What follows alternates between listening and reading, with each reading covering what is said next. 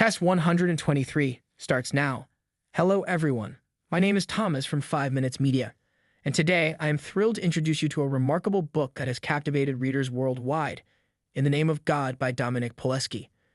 This book follows the life of a teenage protagonist, Alexander Brodsky, and his mother, Zofia Brodsky, the only known Jewish family in their town.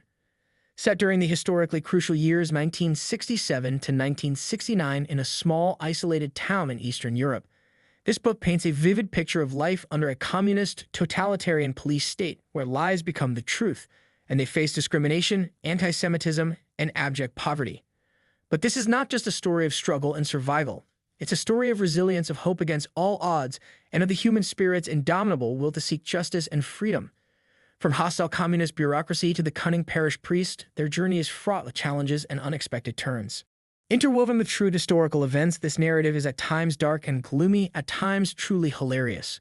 So if you're looking for a book that is excellently written and should be read by all generations, this is it. In the Name of God. Don't miss out on this incredible journey. Grab your copy today. Remember, every page turn is a step into the extraordinary world that Dimonik Polske has masterfully created. Happy reading. Once again, my name is Thomas from 5 Minutes Media. Thank you for watching our book for today, and see you next time.